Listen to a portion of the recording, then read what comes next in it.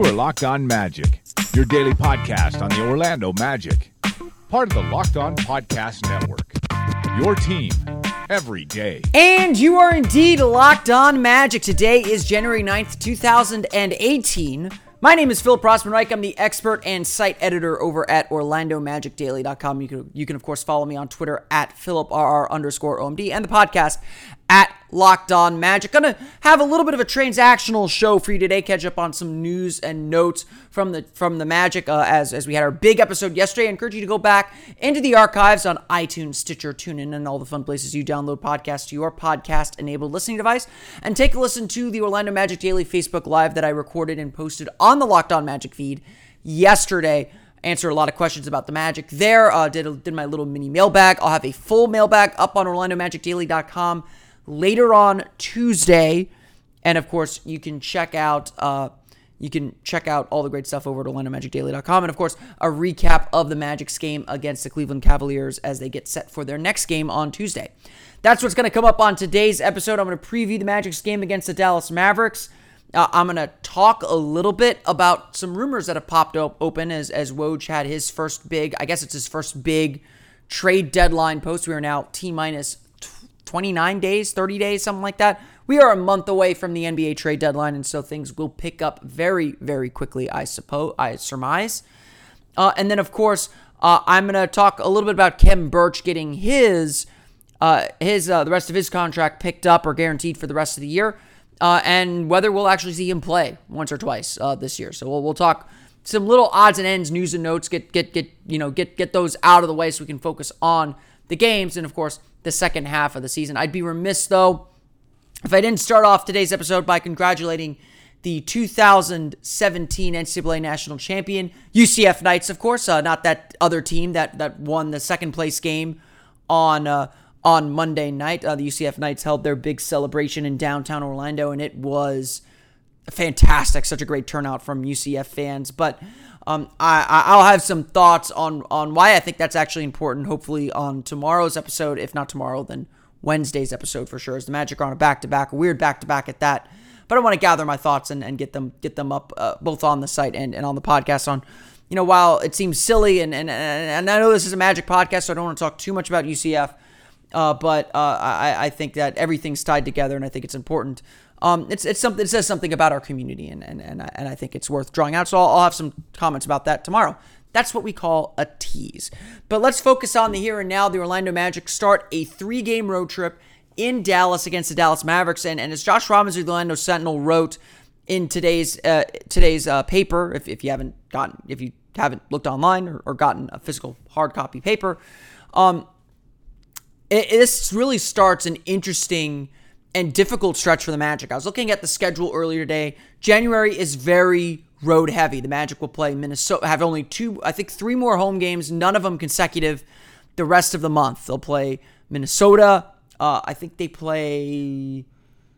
know they play LA on the 31st, and then they play another team in there somewhere. I'm blanking on who it is.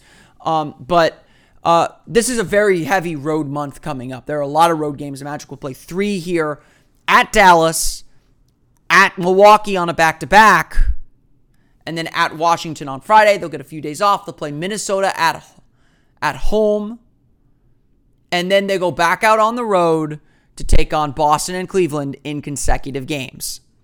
So yeah, this isn't going to be an easy stretch, and this is obviously a team that's really struggling. I've already gotten some tweets and some emails saying the Magic are about to lose 20 games in a row here, and I don't think that's the case. The Magic seem to cap themselves off at 9, and so we're in a what are the Magic now? The Magic are on a losing streak of 4 games. So in 5 games, the Magic will win again, and everyone will be happy. But certainly,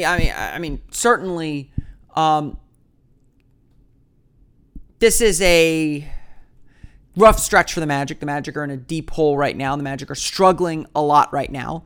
And so, you can't look at the schedule and say, this is a win, this is a win, this is a win. But you can certainly look at the schedule and say, you look at a team like Dallas, who's 13-28. Magic are 12-28.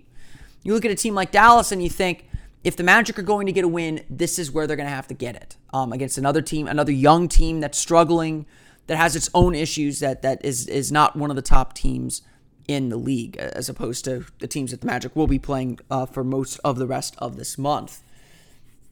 So this is definitely a big game, I guess, if you're still vested in the Magic winning games.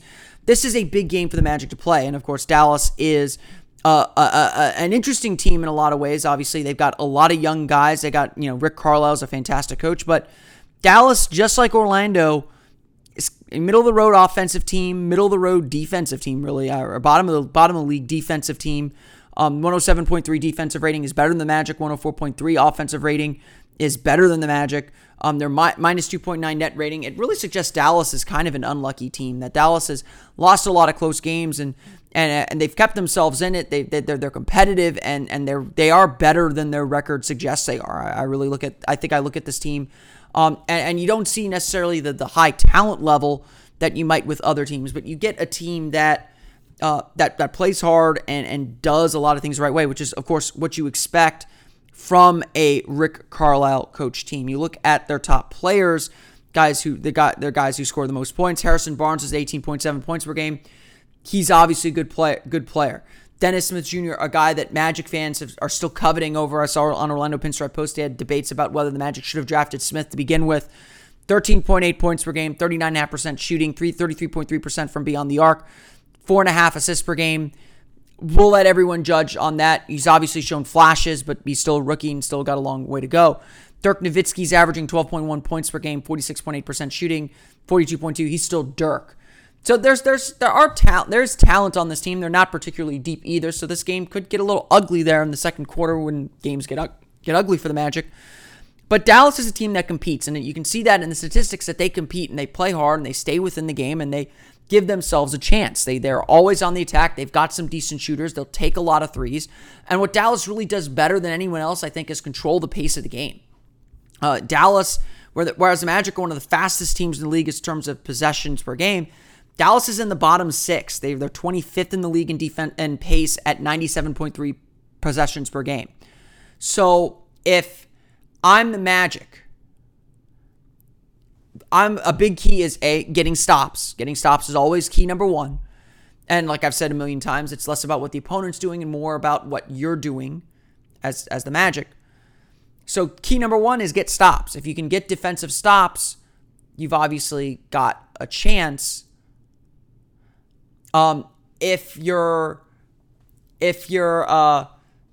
able to get stops, then you're able to get out in transition. And if you're able to get out in transition and pick up the pace a little bit, this might be a team you can outscore. It's not like they're a good defensive team. I mean, not that they're bad. I mean, they're not a good defensive team, but they're better than the Magic. It's not that they're a great offensive team, although they are better than the Magic. The Magic have to find a way to get easy buckets. They have to find a way to break down that defense. That's something they've struggled with in recent games and recent weeks, really. And so getting the team to kind of turn defense into offense has been the struggle all year. And if the Magic can do that, they'll have a chance to win this game. This is, again, I don't want to sit here and circle games on the calendar and say this is a game the Magic should win. I'm not saying this is a game the Magic should win. They're not that kind of team. There's not any team that I can circle on the calendar right now and say the Magic will beat this team. But this is a winnable game. And Orlando, in my opinion, has played better basketball of late. They played well against Cleveland. They played well for stretches against Houston. If they can cut down their own mistakes, cut down their turnovers, focus on defense. I mean, I don't think this is a game where the Magic have to be really, locked in defensively for 48 minutes. Dallas is going to give them opportunities. That's just kind of the nature of who these teams are. Just like Orlando is going to give Dallas opportunities. Orlando has to be competitive. They have to stay within the game plan. They have to stay within themselves.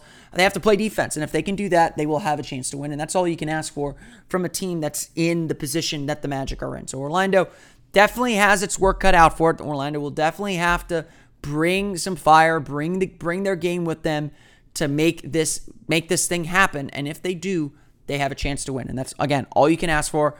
I can already hear the people saying, if the Magic win this game, that means they fall from second in the lottery to 6th or 5th or whatever, and that's a huge difference.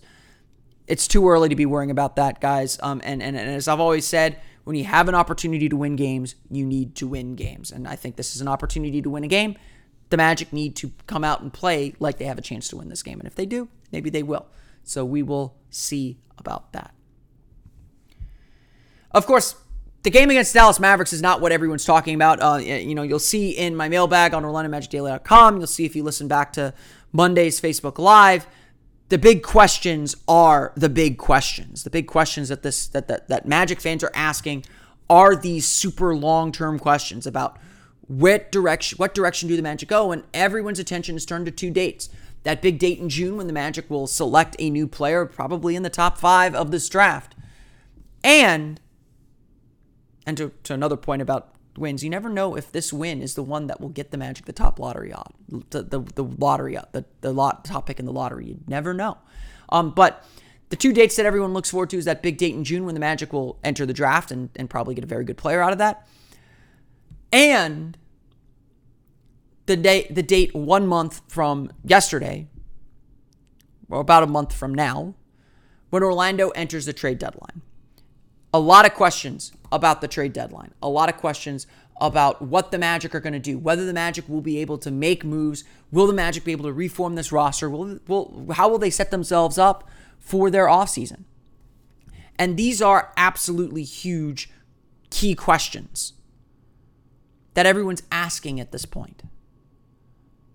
They are big questions. They're big questions that need answering, because we do not know those answers quite yet. And I spent a lot of time on Thursday talking about what direction I think the Magic will go. You can go back and listen to that podcast on the Locked On Magic podcast feed. I believe it's Thursday's episode about Jeff Weltman. Might be Friday's episode, actually. I think I record Thursday for Friday. So Friday's episode on Jeff Weltman after he gave his interview to Josh Robbins at the Orlando Sentinel. On Monday, though, we did get a little peek, perhaps, into what the Magic are specifically thinking.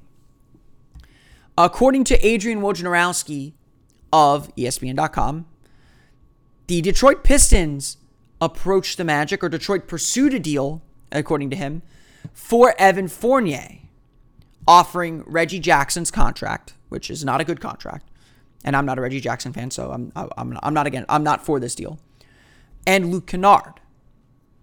The Magic appeared to rebuff those overtures. But I think what was really key, everyone loves the juicy rumors with the specific names and specific deals. And yes, to make an Evan Fournier deal work, you need a contract like Reggie Jackson's. Evan Fournier is due $17 million over the next 3 years, $17 million per year for the next 3 years.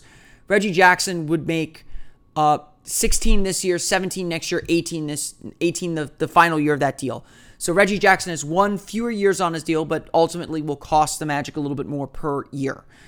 As I've said, I think the big thing for the Magic right now is to cut salary as much as they can. But I think what was more interesting than this juicy tidbit about the specific deal that may or may not have been offered to the Magic was what came before that, when Wojnarowski suggested that there are several wing players with similar salaries to Evan Fournier that teams might be looking to pick up. To me, what this rumor signifies is that there is a market for a guy like Evan Fournier. If the Magic want to move off his salary, if the Magic want to make a big move or bring in some more kind of supporting players to give Aaron Gordon more responsibility, because, I'm not of the belief that Evan Fournier and Aaron Gordon have a problem with each other, but I certainly concede that, yes, Evan Fournier takes over games at the end, when maybe it should be Aaron Gordon's turn to do that.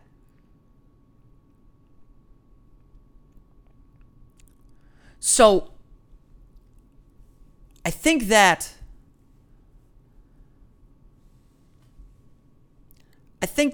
what we're seeing then is the market begin to develop. Wojnarowski notes this in his column about the trade deadline. Right now, teams are still kind of sorting themselves out and sorting what their needs are. They're still evaluating and testing the market. Deals won't get done till the deadline. Let's make that perfectly clear. I've already gotten a few emails like, oh, are the Magic talking to me? The Magic are talking to everyone. This time of year, you're just talking. Deals don't get done until the deadline. So yes, we still got a little ways to go. Guys will come back from injury. Guys may get hurt. The market will shift in little ways like that. But I think what is abundantly clear now is that a market does exist. That there is a place for the Magic to make this kind of a deal.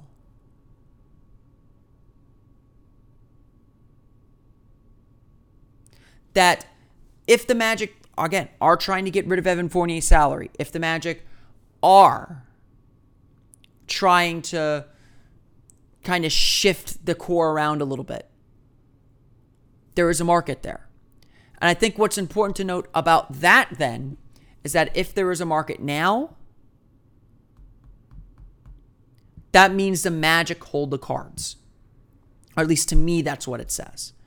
That the Magic can go after what they really want.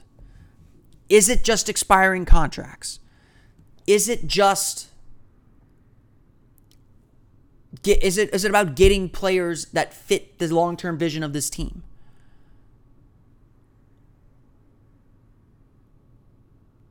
Those are the questions. Those are the places that the Magic need to go right now. And it's still early enough that they can explore all their options. There's no rush to make this deal happen. There's no rush for anything to happen.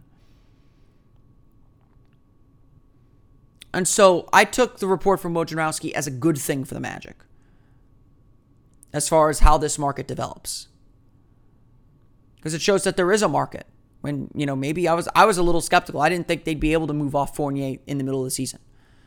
But as Wojnarowski, the caveat to all this is, as Wojnarowski notes, the sellers are apparent. The teams that are trying to sell off players like an Evan Fournier are apparent.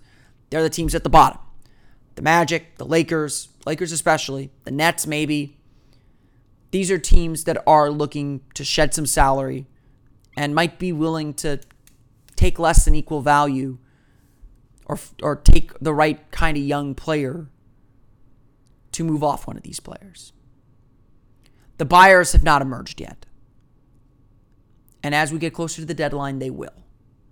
And so we'll talk more about these rumors as they pop up.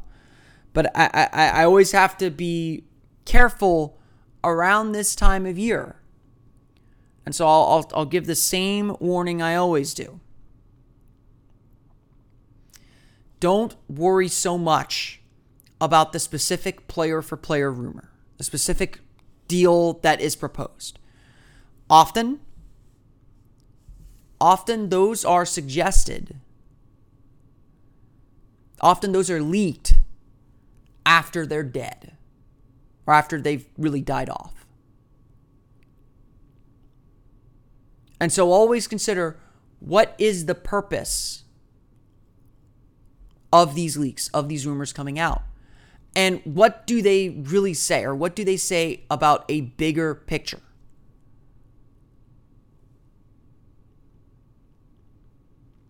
Those are the bigger questions you need to ask out of these rumors. No, the Magic were not going to trade Evan Fournier for Reggie Jackson and Luke Kennard. They clearly said no, or at least no for now. But clearly, there is interest in Evan Fournier. And that's the bigger takeaway of all this. I want to close today's show just by wrapping up with a little bit of transaction news. The big transaction, obviously, Sunday was the deadline for non-guaranteed deals signed before the season began to become guaranteed. Now 10-day contracts are available. And as expected, the Orlando Magic opted to keep Khem Birch because Khem Birch remained on the roster past Sunday. His salary for the remainder of the season is now fully guaranteed. He also has a second year that is partially guaranteed, that is a non-guaranteed. So the Magic, I think, essentially plan to keep him, which is Some might say a little odd because, or maybe perhaps a little odd because Khem Birch has played more minutes in the G League than he has in the NBA. In fact, in the NBA, he's only played in about 20 minutes. So the Magic kept a player that I think a lot of people are intrigued by, definitely intrigued by, but haven't yet thrown out in the middle of a game. In fact, he played about 7.5 minutes against Houston. It was the first meaningful minutes he's really had all season.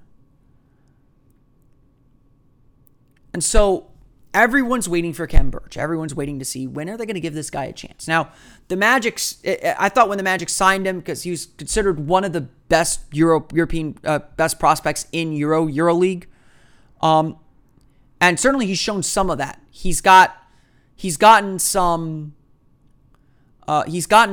good rebounds. He's got some good defensive instincts. He's got to get used to the speed of the NBA game, and that's kind of been the biggest thing for him. And unfortunately, he just hasn't had the opportunity to do so yet. As Maurice Spates has continued to struggle, I've heard it, and I tend to agree with it. The calls to give Birch a chance are certainly rising. And I think the time that Khem Birch will get his opportunity is coming. Some of it is matchup dependent. Some of it is the Magic want, they have a logjam at center. Some of it is the Magic want to see what Aaron Gordon looks like in lineups at center. And we're seeing Frank Vogel experiment with that. But I believe at some point we will see